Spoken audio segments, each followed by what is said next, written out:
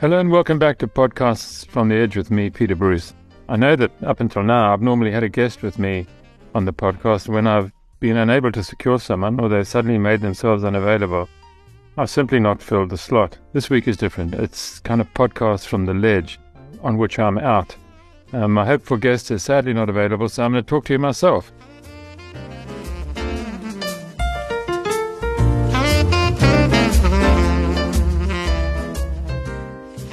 I'm writing this or recording this on Monday. The mining Indaba, probably the only really genuine investment gathering we have left in South Africa, is underway. Minerals and Energy Minister Gwede Mantashe opened the Indaba in Cape Town earlier this morning with a short speech that basically conceded defeat. He was unable to mention the Russian invasion of Ukraine for obviously ideological reasons. He supports it. And then ran through a litany of production and energy statistics that all pointed downwards. He did mention that Gold Fields had managed to raise production using its own embedded electricity, for which he claimed credit for allowing the company to generate in the first place. The guy who had to brush aside Mantashe's opposition to allowing private companies to produce their own electricity, President Cyril Ramaphosa, was meanwhile held up somewhere either conducting his cabinet reshuffle or not. Literally no one knows, and he could do it while I'm making this podcast. Or he might do it next month. Ramaphosa's approach to changing his cabinet borders on the quivering. Reports said on Sunday he was under pressure to keep Nkosazana Dlamini Zuma on his team despite her blatant disregard for him personally. Worse, said the newspaper, echoed in its sister publication City Press. The ANC National Executive Committee wants her to run the state of disaster. They want Ramaphosa to declare on electricity because of her so-called experience with COVID. You have to ask yourself where these people live. We're not part of this debate. Literally, the only reason for declaring load shedding a state of disaster would be to relax procurement rules. All in the good cause, no doubt, of speeding up the repair of Eskom plant, just as it was there to speed up the procurement of protective gear for medics during COVID. We know how much is stolen just for rubber gloves and masks. Imagine the numbers available when you are risking 10,000 megawatts of electrical generating power. There's another factor weighing on Ramaphosa.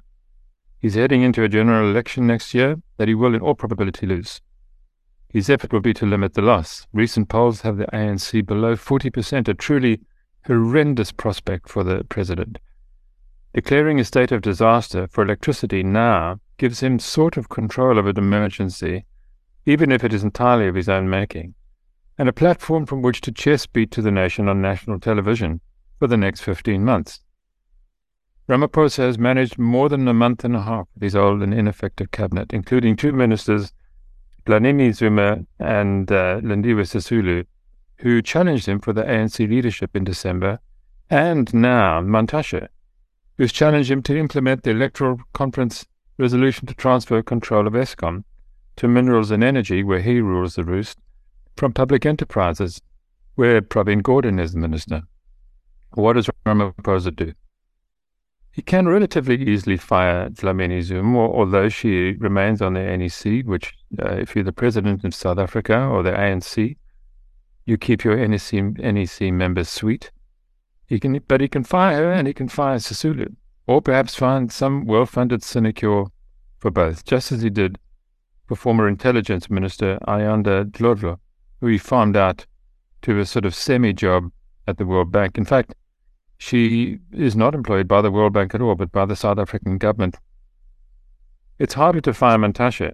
He's also ANC chairman. Rumor is Ramaphosa is going to leave him at Energy, which would seem to me to be wildly dangerous. Rather, he should split, as I suggested already and others have. He should split Energy and mining and give Energy to somebody sensible. This week, Ramaphosa has two opportunities to reshuffle. The first is the induction of new ANC Deputy President, Paul Mashatile, and the second is the State of the Nation speech on Thursday.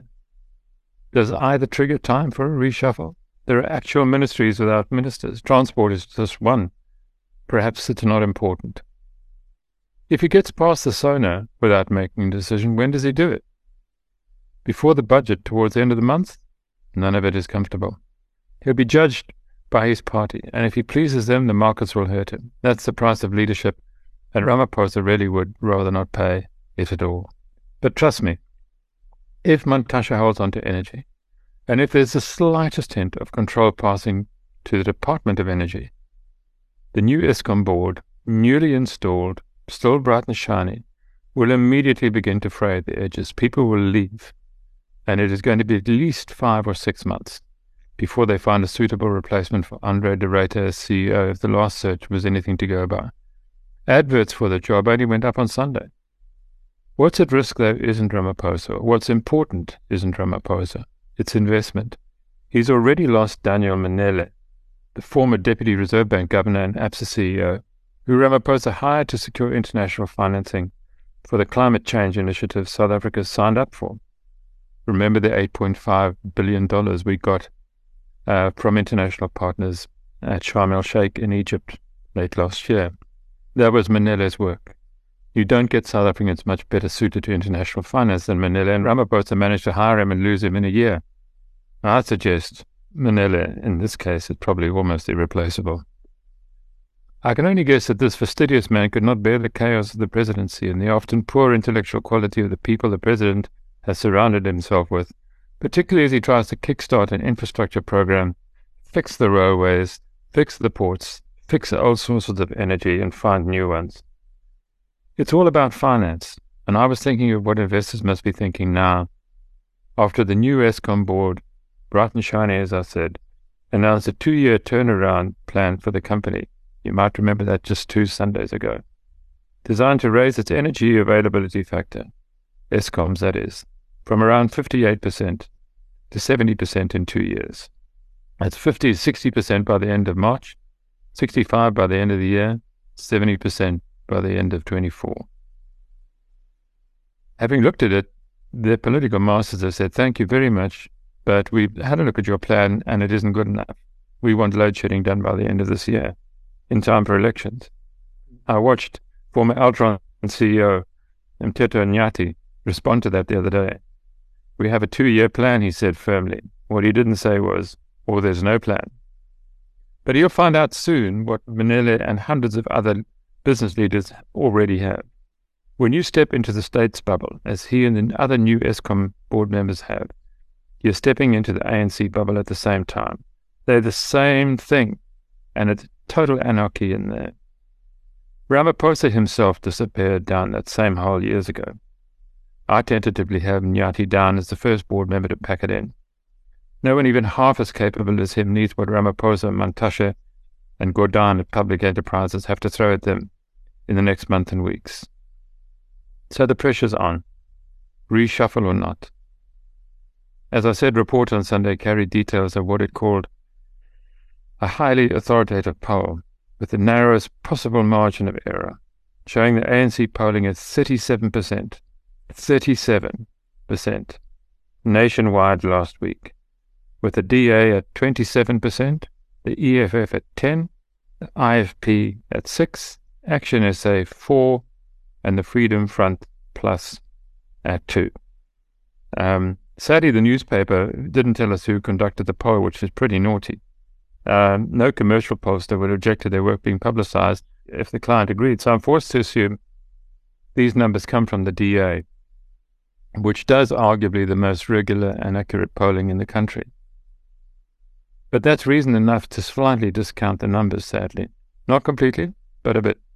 They still show the DA, the IFP, Action SA, and the FF Plus going deep into the 30s in a 2024 election if it were held now.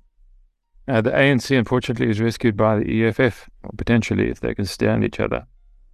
Or the ANC and the DA form a grand coalition, which quite a few people in the DA would approve of, and in the ANC, however ill-suited they may be to each other.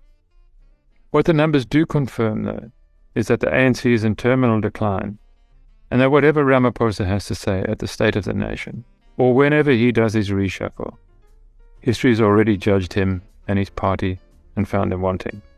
And that's me done. Thanks for listening. I'll be back in one guise or another next week.